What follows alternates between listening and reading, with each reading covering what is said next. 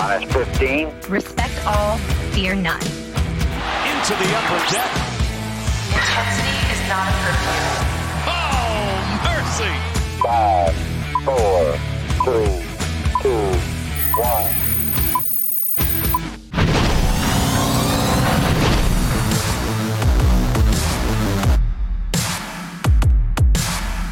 From inside the MASN newsroom, it is the MASN All Access podcast. A broken-wristed Paul Mancano, joined by a healthy-wristed Brendan Mortensen, who I can only assume has taken shelter in a stranger's home in order to do this podcast, because all of the power within your hometown has been knocked out, Brendan. Yeah, look, the weather tried to stop Orioles content from coming. I am currently in the MASN safe house. They flew me out to a private house, put me up here. It's really nice. Is that like Camp the David things that something? MASN does. Yeah, no, it's exactly like that.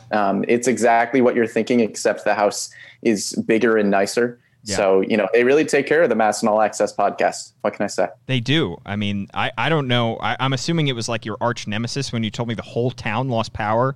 That was just like back there with like a weed whacker cutting power lines to try to stop this podcast. But it can't be stopped. It must roll on.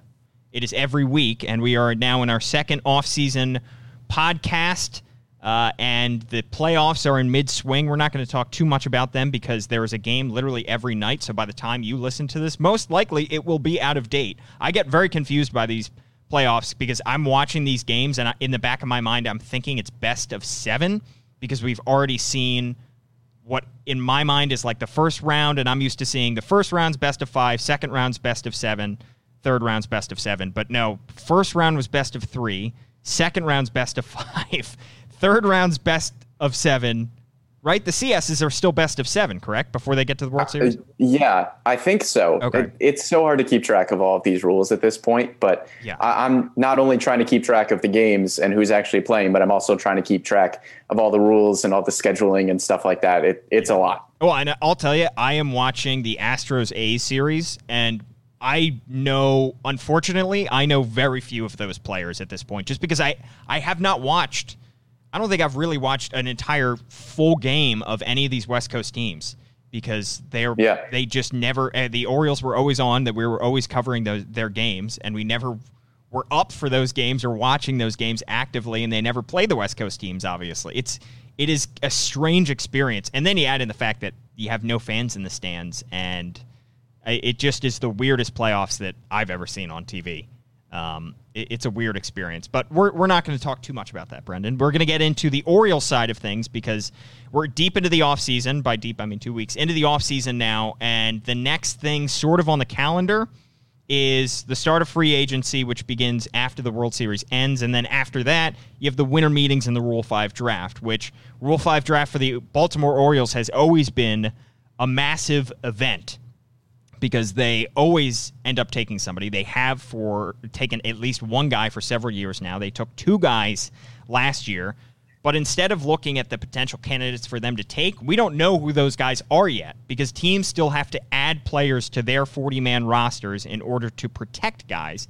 And the Orioles are in a weird position now because they are not only looking to potentially add somebody or 2 in the Rule 5 draft, but they have a ton of guys, prospects within their system, that they have to add to the 40-man before the Rule 5 draft in order to keep them from getting taken by other teams.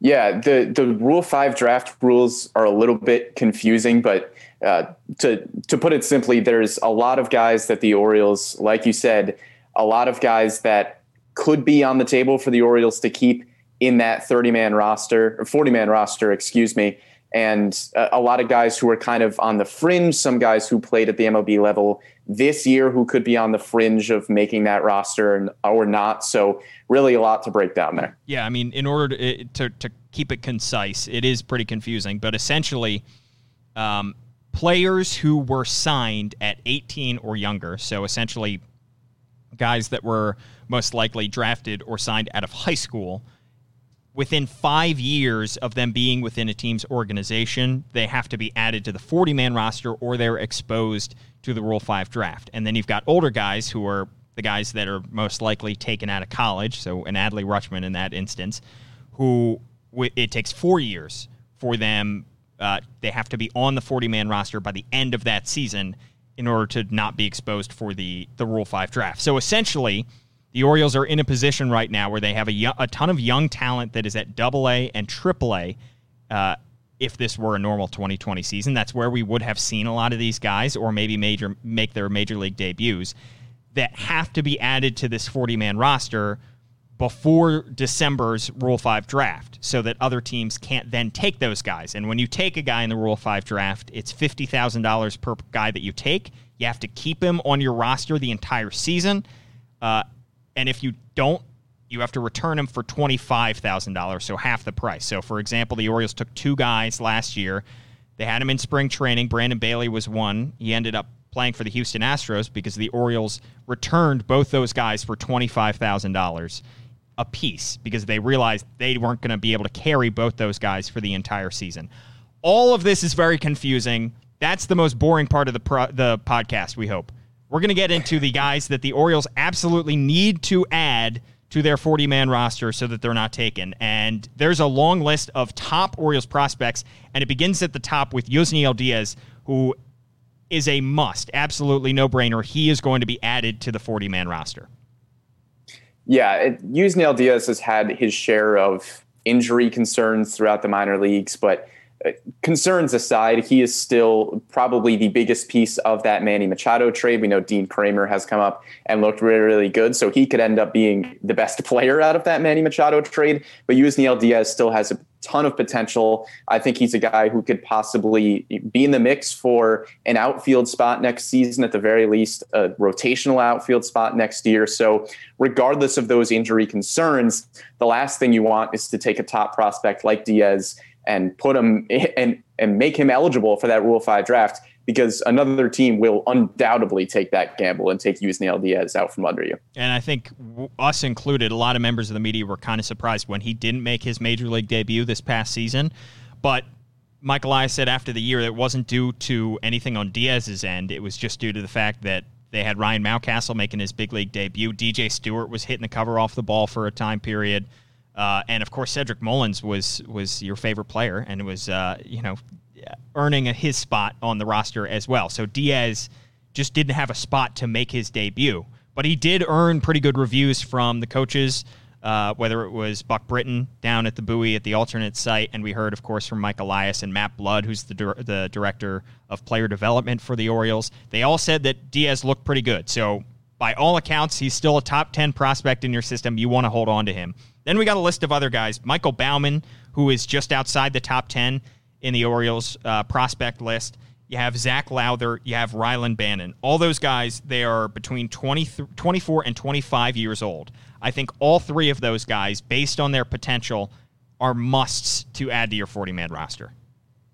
And coming into the year, Baumann and Lowther, at least, were both guys that we looked at and said, okay, maybe these are two pitchers who could make their debuts sometime in 2020. It ended up being Kramer and Aiken, but I think Baumann and Lowther were pretty firmly in that mix, in that conversation. And I think these are both guys that could fight for a rotation spot sometime in 2021, whether it's, I think they both have the potential to be a number 3 through a number 5 guy in a rotation. And at the very least, I think both of them could be kind of a plug and play guy if you're looking for somebody to just eat up some innings at the beginning of a game, or of an opener type. So I think both of these guys will not only be protected on the 40-man roster, but also make their debuts in 2021 and fight for rotation spots. Yeah, I mean, Lowther and Bannon joined the pool kind of late, and Baumann actually suffered a shoulder injury that is not expected. They had concerns immediately when you have a guy, especially a guy that throws that hard, that had shoulder issues, but the Orioles aren't overly concerned about it. They did shut him down with a couple weeks left in the Bowie alternate site season, so to speak, but he is expected to be ready by spring. Still immense potential for Baumann. Bannon still has the potential to be potentially a utility guy, or based on what talent the Orioles have in the infield, he might be an everyday starter at either third base or second base in the big leagues next year. Maybe not, but he definitely deserves to be added to the 40-man. And then one other guy that I think is a lock is Alexander Wells, who's going to be 23 by the time next season rolls around. So I think he, in addition to those three guys, is definitely a lock to be added. Yeah, Wells isn't the same type of prospect that Baumann or Lowther is, but I think he's got that same chance to at least be an opener in a game or a long reliever at the very least. I think he has a chance to fight for a rotation spot. But if you're putting my money on two of those three, I would say that Baumann and Lowther will probably get more of a chance in the starting rotation. But I think Wells, his floor, I think, is to be a good piece in that Orioles bullpen. And I would expect him in the same way that I expect Baumann and Lowther to make their debuts in 2021. I think Wells does the same. And it's probably going to be in the Orioles bullpen, but I think he'll be a good arm there for sure. So we just listed 5 guys: Diaz, Baumann, Lowther, Bannon, Wells, that have to be added to the 40-man roster. The roster currently sits at 38 players when you include Trey Mancini and Richie Martin, who will both be added back to the 40-man roster when they are off the 60-day IL. We expect both those guys to make their recoveries. So that's 5 spots. You could, if you want to, you could fill 2 spots right there to get to 40, but then you would have to cut 3 guys there. And then we haven't even gotten into the other prospects that could be added to the 40-man and probably in some instances may deserve a spot on the 40-man. So the Orioles are going to have some tough decisions. Let's get to the guys that are kind of in iffy territory right now that do need to be added to this 40-man roster in order to not be exposed to the Rule 5 draft. Let's start with Isaac Mattson. He's 25 years old. He was the oldest piece of the deal last year for Dylan Bundy that happened last November, December. 4 prospects came back, and Mattson was viewed as closest to the big leagues. And if this were a full 2020 season, probably would have made his big league debut. I think you have to add Isaac Mattson, just because I think any team would be looking at that guy saying he could probably make our camp out of, if he were in our system, he could probably make the team out of spring training. He's this close to the big leagues. So it's not like you have to hide him somewhere on your 25-man roster and keep him the entire season. No, he might be a bullpen piece for the Orioles coming out of spring training camp in 2021. Yeah, and the thing with Mattson, if he was like, let's say, a low A ball guy and, still had the good potential, then maybe you don't put him on the 40-man roster at this point. But like you said, a guy who's so close to the major league level, another team would almost definitely scoop him up. And at this point with Mattson, you've already gotten a pretty good look at some other arms in the Orioles bullpen in the 2020 season. And if there's a few arms in there that you don't think really worked out, maybe like a Cole Sulser struggled this year, maybe that's a guy that you would look to cut and bring on a Mattson to add to that Orioles bullpen, because you've already seen what you have in Sulser. If it's not the result you wanted, then you take another shot with Mattson. If it doesn't work out next season, then maybe you move on from there. But you've got to at least see what you have in him. So I think he is not a lock to be added to the 40-man roster, but I think he's pretty close to it. I just don't think Mike Elias wants to lose one of the 4 pieces of that Dylan Bundy trade before he even makes his major league debut. And there's always the potential that he could be taken in the Rule 5 draft and then be sold back to the Orioles if they don't want to keep him. But why take that risk with a guy that you clearly wanted because you traded for him and you really didn't get to see? You haven't really gotten to see him really pitch in an actual game yet. So why not just add him to the 40-man? And if it doesn't cost you taking somebody off that you would really like to keep. And then another guy that is an interesting case, Zach Pop, who's 24 years old. He had Tommy John surgery. One of the pieces of the Manny Machado deal was viewed as having an electric arm at the time. Tommy John surgery is going to change that. He has not pitched in a game since 2019. He says he's full go in an article with Rockabaco recently he had.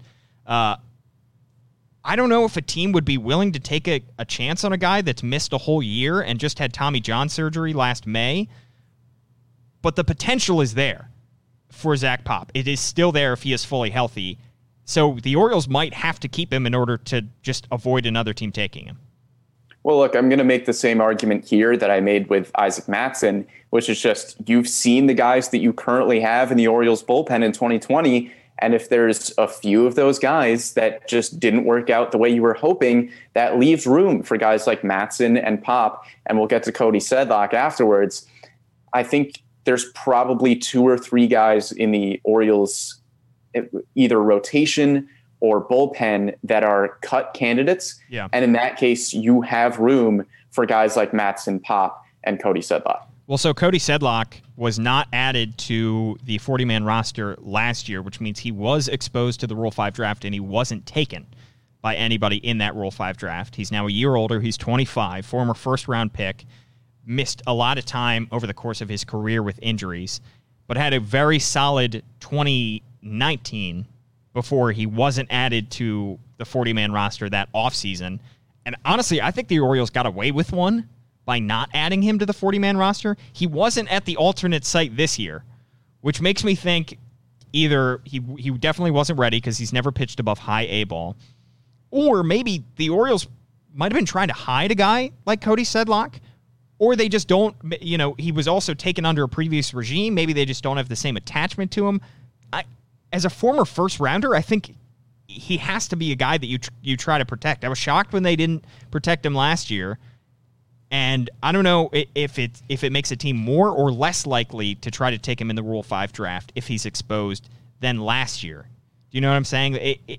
Year off, does that make him less likely to be taken? Probably, but it's tough to say.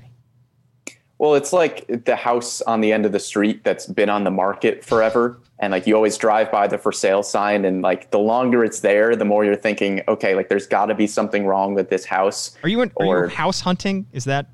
I am not, but that is the first metaphor that popped into my head. But I think with Cody Sedlock, this scenario that I was thinking of with him is, okay, if there's guys that are going to come up later in the 2021 season that you're going to want to add to the 40-man roster, then maybe Sedlock is a guy that you add early on in the season because his clock is running out a little bit. He's a 2015 first-round pick. He's getting up there in age a little bit.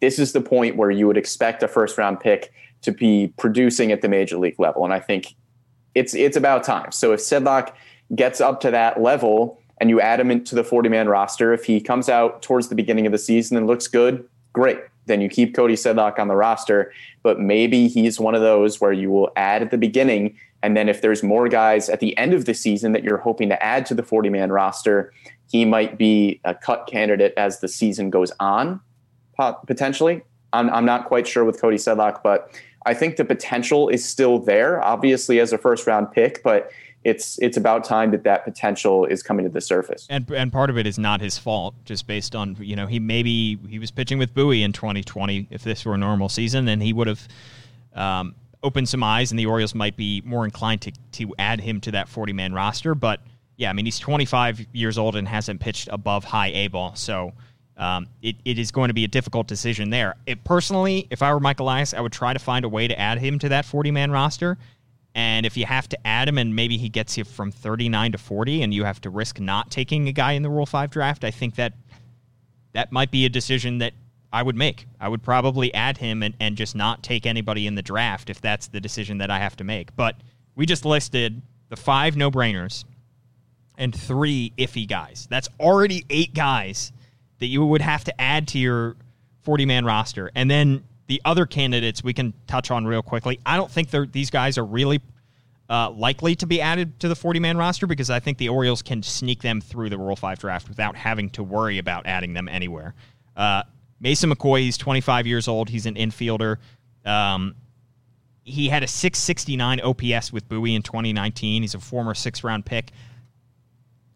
I like him as a prospect. I don't think he's close enough to the big leagues to where a team is looking at him and saying, that guy we want to keep on our 25-man roster going forward. And then the other guys, Brian Gonzalez, who was a former 3rd-round pick in 2014, but was the Orioles' first selection there because they forfeited some of their top draft picks for reasons we won't discuss. And then Gray Fenter, who's 25, hasn't pitched above Delmarva.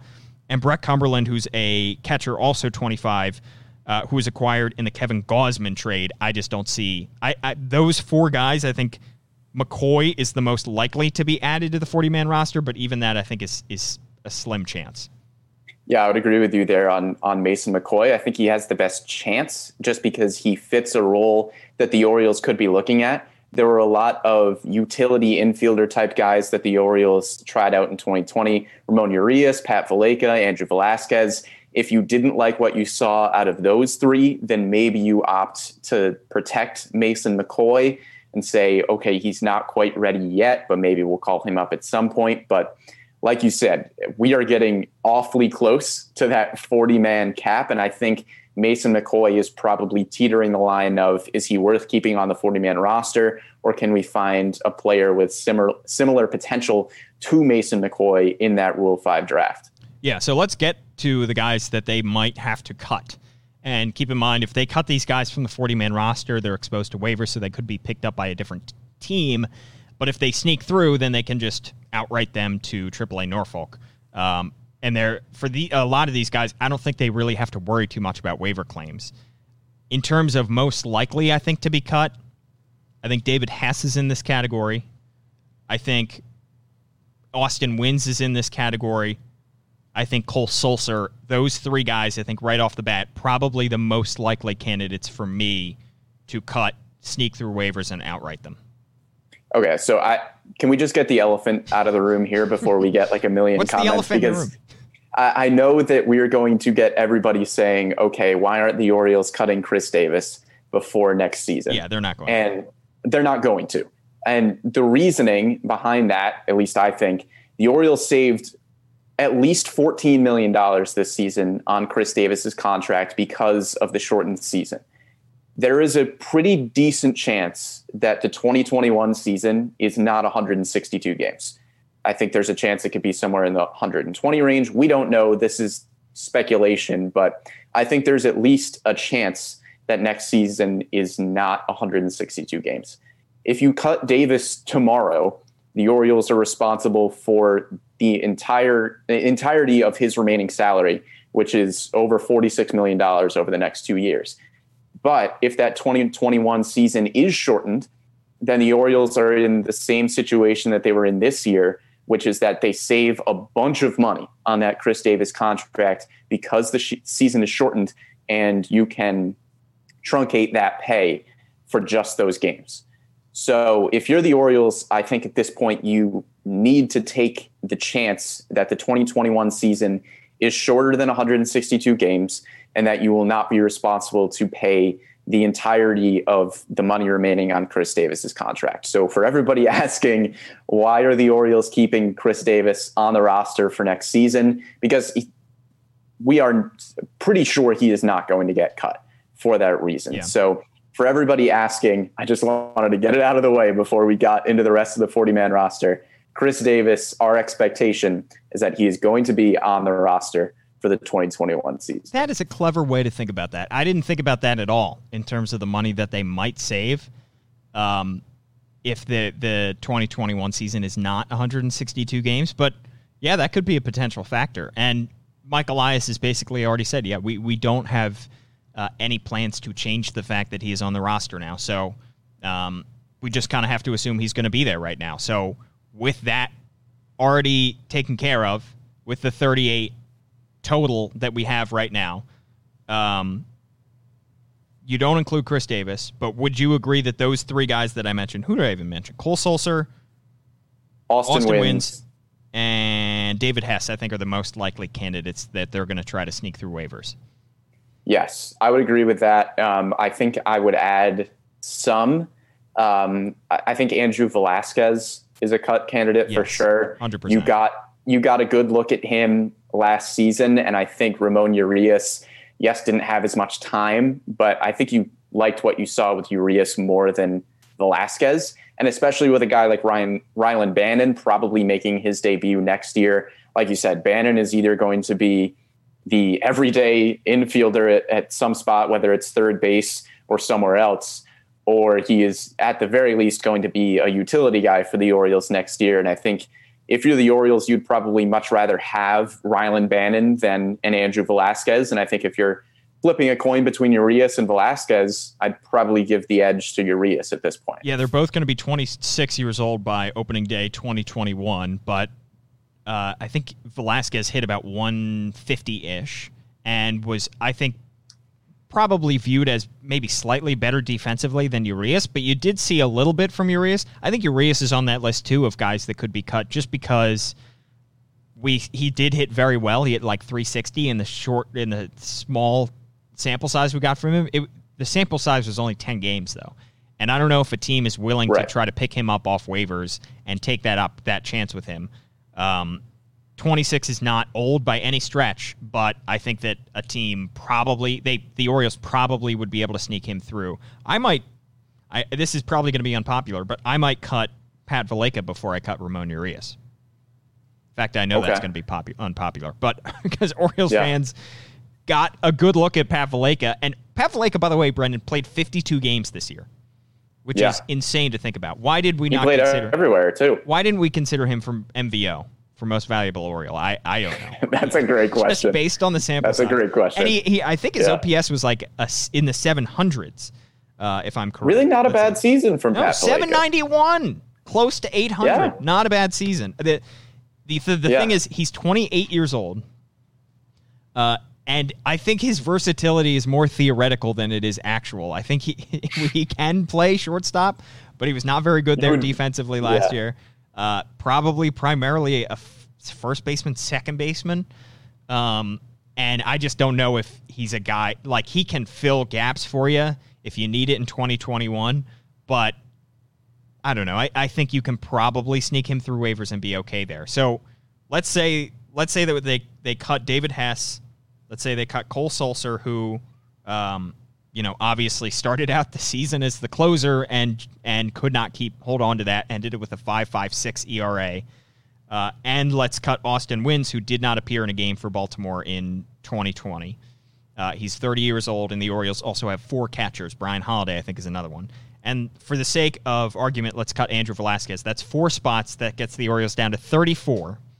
If you fill up 6 spots, you can get Diaz, Baumann, Lowther, Bannon, Wells, and Matson in there and get to 40.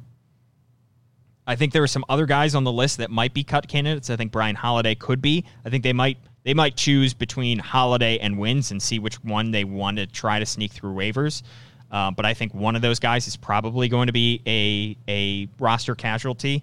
And then there are a couple other pitchers. Jorge Lopez, I think, is a chance. You don't think he's going to be cut, though. I think based on what we saw by the end of last season, though, from him, a 6.34 ERA in total. He showed flashes, but I think he's worth exposing to waivers to try to keep one of the prospects that you have. Yeah, I think the thing with Lopez is how quickly do you put somebody like Baumann or Lowther in the rotation? Because it's possible that Lopez could still be like the number 5 for the O's to start next year. But if you call up Baumann or Lowther and think they're ready to go right away, I think they're both probably better options than Jorge Lopez at that starting rotation spot. I think it's just a matter of how quickly you want to call those guys up. Yeah, I would be surprised if Lopez was cut because of how much opportunity he got this season. I think if he's not in the rotation, I think there's still a chance that he could go into the bullpen. But looking at the pitchers, he is kind of at the bottom of that list in terms of production for the 2020 season. So I think there's a chance. I don't think there's a super high chance. I think the other guys we talked about are more likely to get cut. And we haven't talked about the guys who could potentially get traded to open up those roster spots as well. I think if a few guys get dealt, Lopez probably stays on the roster. If a lot of guys stay put, Lopez could be a cut candidate. But I think he's at the bottom of the list for the pitchers, but he's just high enough to be kind of a fringe cut candidate. Yeah, he's going to be 28 years old by the time the next season starts. Remember, he was also a waiver claim by the Orioles midseason from the KC Royals, who we could see a Carson Fulmer type situation where he gets put back on waivers and the team that put him on waivers a couple months earlier end up claiming him like the Pirates did for Fulmer. So, yeah. But I think if he goes, it's not the end of the world. So I listed all those guys. I don't think there's anybody that I'm really leaving out that could be a potential cut candidate. And then you mentioned the trade candidates because at this point last year, the Orioles were able to work out deals a little bit later, November, this point last year. The Orioles were able to work out deals sending Jonathan Villar to the Marlins, sending Dylan Bundy to the LA Angels, and thereby opening up 2 roster spots that I think they went into that draft with 38 guys on the roster, 2 open roster spots for the Rule 5 draft. They ended up taking those 2 guys. So the Orioles, at this point, they have 38 guys. Do you want to keep, if you're GM right now, Brendan, how many of the prospects that we listed do you want to keep, and who are you cutting in order to keep those guys? I think looking at the prospect list that we made of the guys you have to protect, you mentioned the 5 guys that are musts: Diaz, Baumann, Lowther, Bannon, Wells. And then I think you keep 8 prospects total. I think you keep Matson, Pop, and Sedlock, which means what were we at after the cut candidates? If we're keeping 8 prospects? If we're keeping 8 prospects. Yeah. So 30, what's 38 plus? So 46. So you have to, if you want to get it to 40 on the dot, you got to cut 6 guys. Okay. So for me right now, I would go Hess, Sulcer, Wins, Velasquez for sure. Those are the 4. Mm-hmm. And then the 2 after that, that's where it gets tough. I want to go Holiday and Urias. I think you try to sneak through, but that puts you at 40. Yeah. And at that point, I think you want to go into the Rule 5 draft with at least 1 spot, because if somebody falls into the Rule 5 draft that you don't expect to be there, you need at least 1 spot almost as a security blanket, right? Yeah. Because if somebody amazing falls in, you've got to take that chance. And you don't want to be put in a position where you kept an iffy guy on your roster, but a stud falls into the Rule 5 draft and you want to take him and you can't. So at the very least, I think you want to be at 39, which brings us to the possible guys that could get traded before the Rule 5 draft. If you don't want to cut a guy like Brandon Klein or Jorge Lopez or Pat Valaika, you've got to trade some guys to get from 40 to 39. Who would you look to trade? Because I think there are a few candidates here. I think Cobb is maybe their biggest trade candidate at this point, though his deferred money is going to be a big obstacle, I think, coming. I think teams are probably going to try to save money as much as possible this winter. Paul Fry, I think, might be a trade candidate. He's 28 years old, was very, very good as a lefty in 2020. Jose Iglesias, I would throw on that list. I know you probably don't want to trade him, but I think he could be a trade candidate, assuming the Orioles, of course, pick up his option for the 2021 season. And then maybe Renato Nunez. Who of those guys would you have to trade in order to get to 39?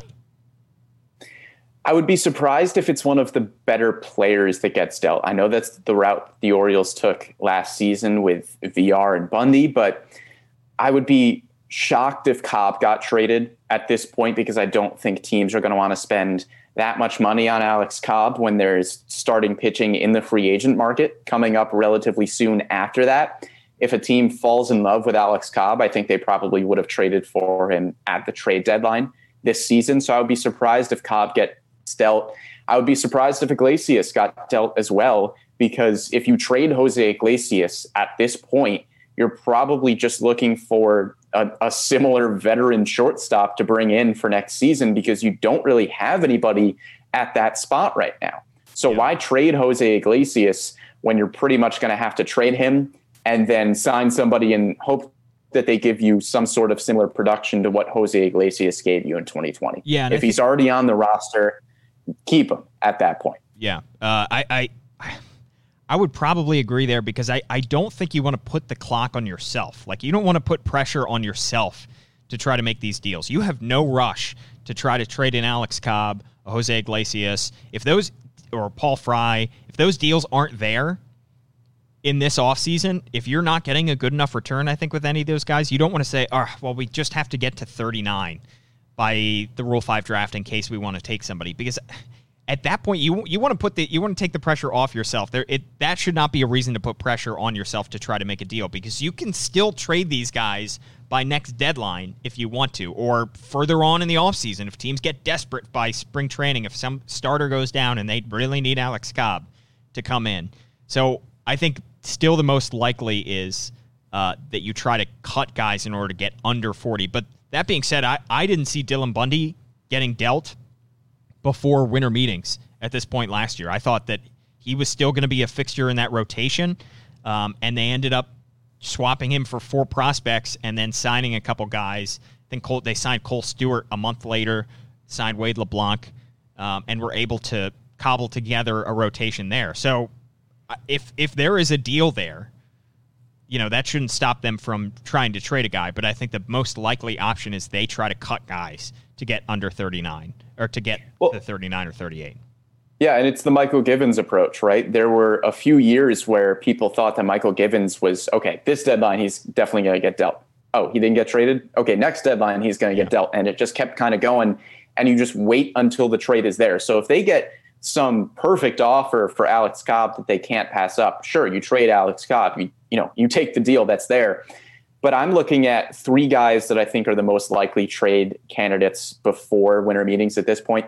Oh, I would also group Renato Nunez into that group of like Cobb, Nunez, Iglesias, and Pedro Severino. I think are 4 that are potential trade candidates for next season. But I think they're too good of players at this point to say, okay, we've just got to dump them before winter meetings. Right. The 3 that I think could get dealt are Paul Fry, Sean Armstrong, and Cesar Valdez. Not because they're not good players. They all had really good seasons last season, Paul Fry had the highest ERA among them at a 2.45. So, Paul Fry is going to be 28, had a 2.45 ERA last season. I think he is the safest of the 3. The other 2 that I'm looking at, Sean Armstrong, is going to be 30 years old next year, had a 1.8 ERA last season. If a team really needs a bullpen arm, but just weren't looking at Armstrong at the deadline last season, I think he's one. And then Cesar Valdez. Maybe you just capitalize on the momentum that Valdez had last season, came out of nowhere, had a fantastic year, a 1.26 ERA with a whip just under 0.7.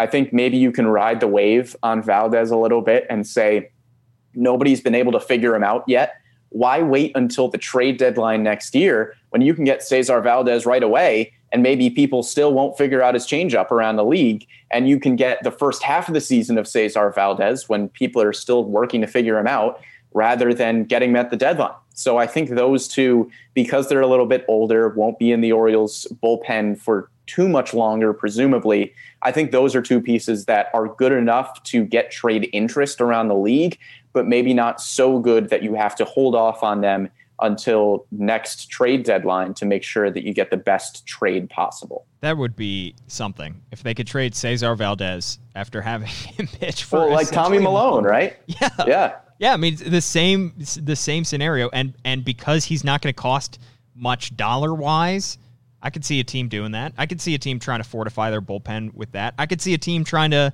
if they are in desperate need of a DH, or backup first baseman, going for Renato Nunez because he's not going to cost you that much money, and teams are going to be looking to save money, like we said, this offseason. So yeah, those would be interesting trade candidates. My take, if I'm just looking at guys, I'm assuming that you can't necessarily get a deal done, and I think they will try to. I would probably bet that they will get one deal done, maybe one trade before winter meetings, but let's assume that they can't. Assuming there is a winter meetings, by the way, we still don't know. Yeah. We have no idea. But I think that of the guys that we mentioned, the prospects, I would probably try to protect Diaz, Baumann, Lowther, Bannon, Wells, so that's 5, Matson, and Pop. I would probably skip over Sedlock because I think if they were willing to take the chance last year, they're probably even more willing to take the chance this year that he's not going to get scooped up by another team. So that's 7 spots you have to open. That gets them to 45. I know this is sabermetrics here in terms of roster spots. So much sabermetrics on this podcast. Yeah, no, I mean, and every week it's sabermetrics. We're having a full screen graphic up there, so this encourages you, if nothing else, to watch the podcast as well while you are listening to it. But so that gets you to 45. If you want to get to 39, which I think is probably good enough if you want to take maybe one guy in the Rule 5 draft, probably don't need to take 2. You could. There are a couple rounds, and the Orioles are going to have the 5th overall pick in that draft. I think you cut David Hess, Andrew Velasquez, Brandon Klein, I think could be a cut candidate, considering he's 29 years old. Austin Wins, Cole Sulser, Jorge Lopez. I think that's 6 guys. You get to 39. You take a guy in the Rule 5 draft. You're done. Yeah, I would agree with you there. I think Sedlock is on the bubble for me. I think it's going to be a toss-up of would you rather still wait and see what you have with Cody Sedlock, or would you go with what you've already seen out of somebody like a Jorge Lopez or a Brandon Klein? I think those two, their values are going to be held against Cody Sedlock when you're looking at the 40-man roster. Personally, I would bet on the younger Sedlock because he has the first-round pick potential over somebody like Jorge Lopez, where you've already seen what you have in Lopez. So I'd bank on that. Although Lopez but is I think a former it's very possible that this is true. This is true. So I think it's really just weighing, do you bank on the future with what you haven't seen, or are you content with what you already have seen, which is not great, but can be passable at the major league level? I think I am biased, and you're probably biased this way, towards youth in just about I am. Yes. all instances. Yes. I think that this is the point of the rebuild, is to bet on the youth, to give them an opportunity, and what better way than to add them to your 40-man? No, there's just no reason to try to give a guy away when he's a young prospect in your system. All you're trying to do is to bolster and fortify the system that you have. So why risk losing a guy? Exactly. In that, to another team that's just looking to do the same type thing. Because worst case scenario is Cody Sedlock, you don't protect him. Yeah. He gets scooped up by somebody else who is able to untap that first round potential that he had. Cody Sedlock goes and, pitches lights out somewhere, and you say, why didn't we protect Cody Sedlock? And Jorge Lopez, maybe you keep, and he's fine. Yeah. He does what Jorge Lopez did last season. I think you'll live with saying, okay, we'll take the fine out with Jorge Lopez on a gamble on Cody Sedlock, rather than if Sedlock goes somewhere else and kicks butt, like, you kept Jorge Lopez for that. I think, again, I would agree that I'm very biased towards the youth, and I would rather gamble on higher potential than stay kind of mediocre, whatever value Jorge Lopez or Brandon Klein is going to give you. I'd love to go back and look at the 2016, 2017, I think 2016 Rule 5 draft, and look at the Indians roster and see who they kept instead of Anthony Santander. To allow Anthony Santander to be taken in the Rule 5 draft. I don't know who it is. I'm assuming they were at 40 and maybe had a max capacity and couldn't fit somebody in. I don't know, but that you run the risk of looking stupid. And you can't worry about that too much as a GM. You can't worry about looking stupid in a few years.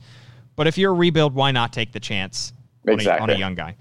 Well, we're going to see. And the Orioles still have several weeks and more than a month at this point. I don't know exactly when the deadline is, when they have to get their roster finalized by the Rule 5 draft, which, by the way, is the most... I always wondered why they never ran it on TV, and then I realized it's because it is the most boring spectacle that you will ever see.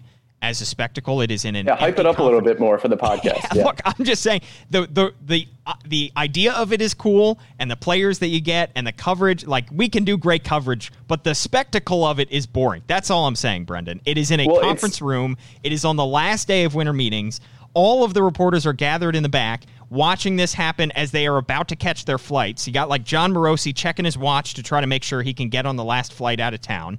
Like, nobody wants... At that point, the teams are just making their picks. They have no time on the clock. It gets done in 30 minutes, and then everybody just bolts. Well, it's also the only draft where you can go around at different teams, and they can just go, nah. That's it, we don't feel like taking anybody. Yeah. And then go to the next guy. Just the NFL draft in April. They, like, all the hype. The Cleveland Browns have the number 1 overall pick. We're good. We got enough guys. Keep them. We'll see if it happens on time in the place. Dallas, it's supposed to be like the second week. I think it is the 10th through the 14th, I believe, of December is when the Rule 5 draft happens. But if that's going to be a virtual event, that's going to be even more boring potentially for the Rule 5 draft. But the winter meetings are fun too. And I am just, Still follow our coverage. There are so many boring things to look forward to in the off season. So make sure you're tuning into the podcast for all the boring things. Exactly. All right. Well, Brendan, thanks so much for hopping on from undisclosed bunker somewhere in the state of New York. But that is not all that we have for the podcast, of course.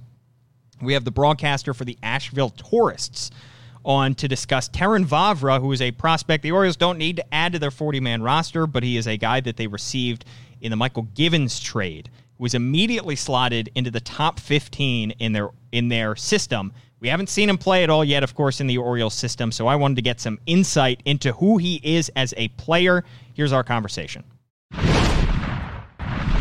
We're joined now on the MASN All Access podcast by Doug Maurer, who is the Director of Broadcasting and Media Relations for the Asheville Tourists. You may know them as the former team of new Orioles prospect Terrin Vavra, who just entered the system right at the trade deadline, came over as one of the big pieces in the Michael Givens trade. So we're going to discuss what he brings to the table. But Doug, thanks so much for hopping on here. Yeah, you bet, Paul. It's good to talk some baseball this time of year, and we obviously didn't have a season this past year, so that team with Terrin is still pretty fresh on my mind. Absolutely, he was with you for the majority of the season. What was the most impressive thing you saw from Terrin Vavra in the 2019 season? Last time you saw him on the field for the Tourists. Well, there really wasn't much that I wasn't impressed with, to be honest, Paul. He had a very good head on his shoulders, a very heady ball player. But he was also the MVP of the league, so he was clearly our best player. To be honest, he was a little advanced for the South Atlantic League. However, we were happy to have him for pretty much the whole year. He ended up missing the last month of the season with a little bit of an injury, and it probably cost us a playoff spot, to be honest, because when he came up in the order, everyone always felt pretty good that he would deliver. But to his credit, he actually played with that injury for a couple of weeks before we diagnosed it and sidelined him for the rest of the year. He just wanted to be out there. He's that type of a gamer.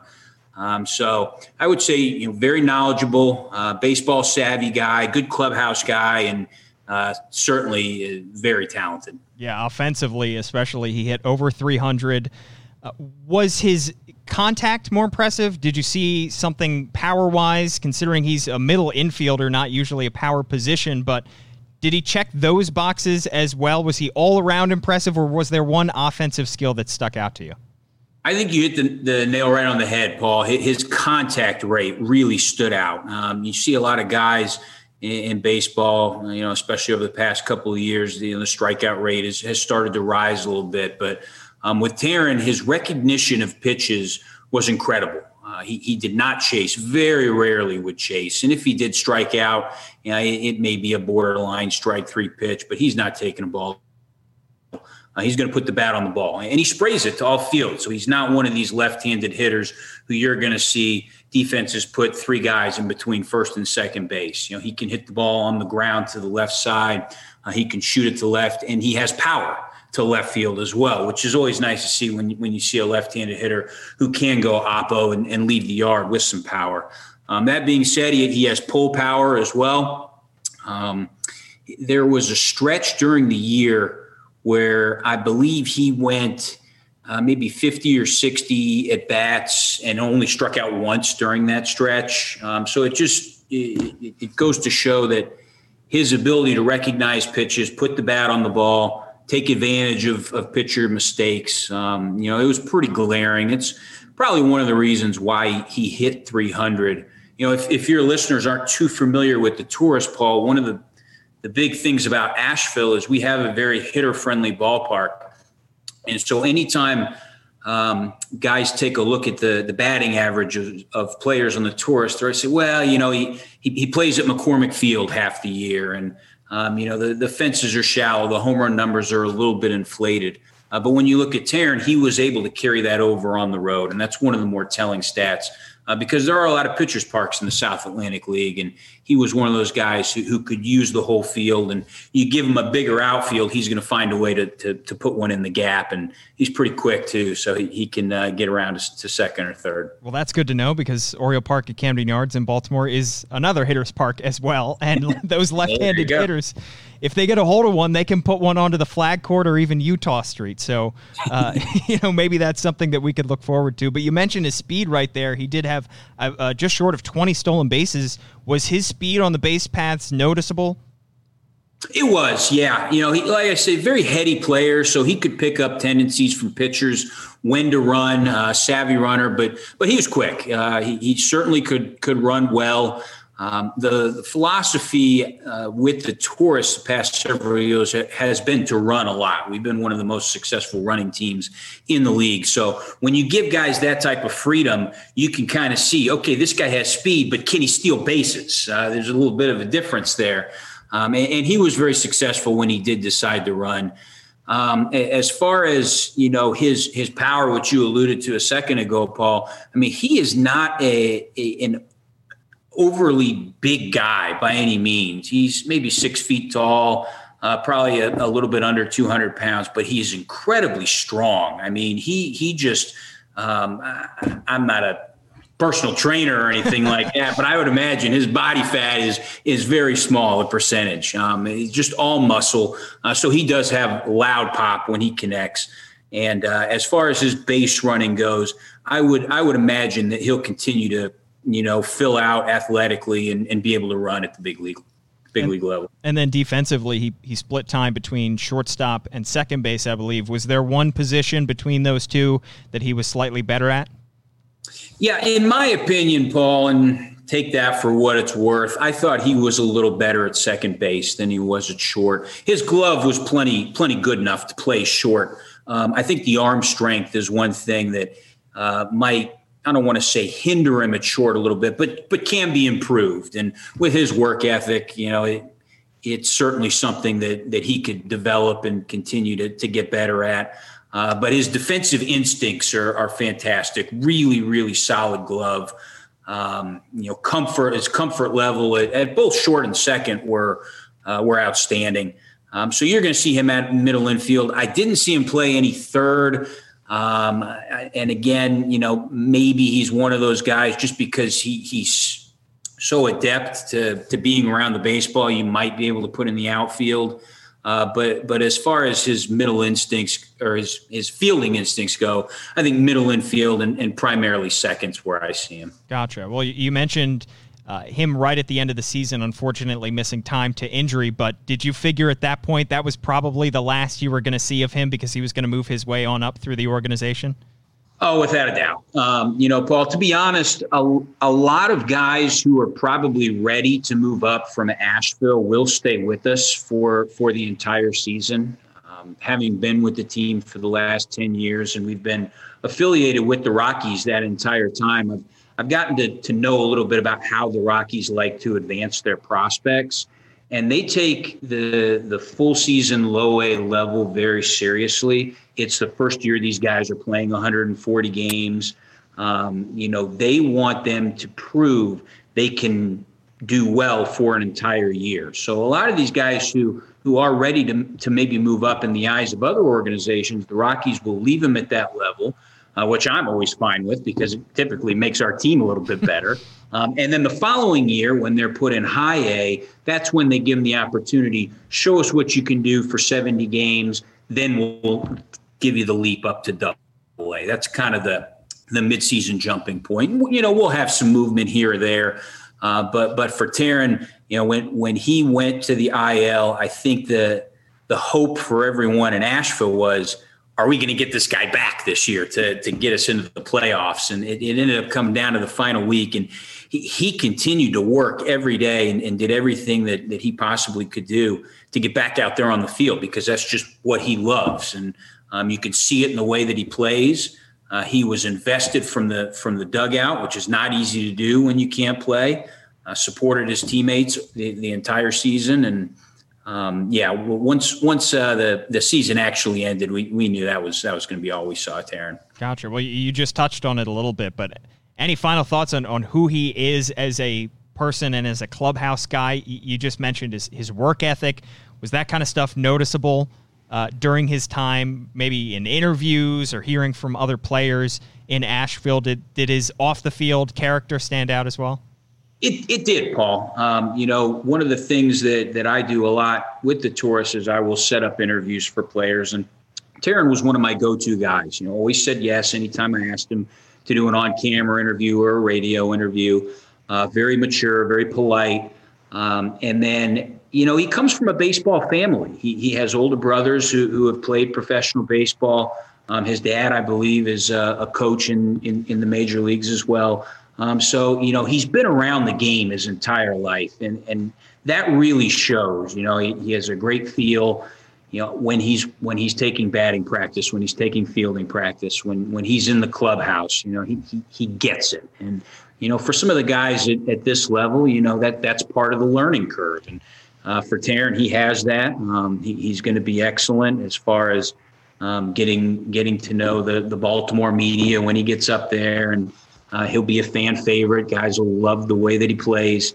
And I would imagine he'll produce for you guys up there. I mean, there's a reason why the Orioles, picked him. And, I think their scouts really hit the nail on the head by going after Taryn, and hopefully it'll work out for both teams. Absolutely. Well, those are all encouraging signs and encouraging things to hear about one of the newest members of the Orioles farm system, Terrin Vavra, who comes over, of course, via trade back in August. Could be making his way to the Bowie Bay Sox, the AA affiliate for the Baltimore Orioles soon, but hopefully we get to see him somewhere playing some minor league ball, or maybe even spring training camp down in Sarasota in February. But Doug Maurer, thank you so much for hopping on and sharing your insight into Terrin. Oh, you bet, Paul. Anytime.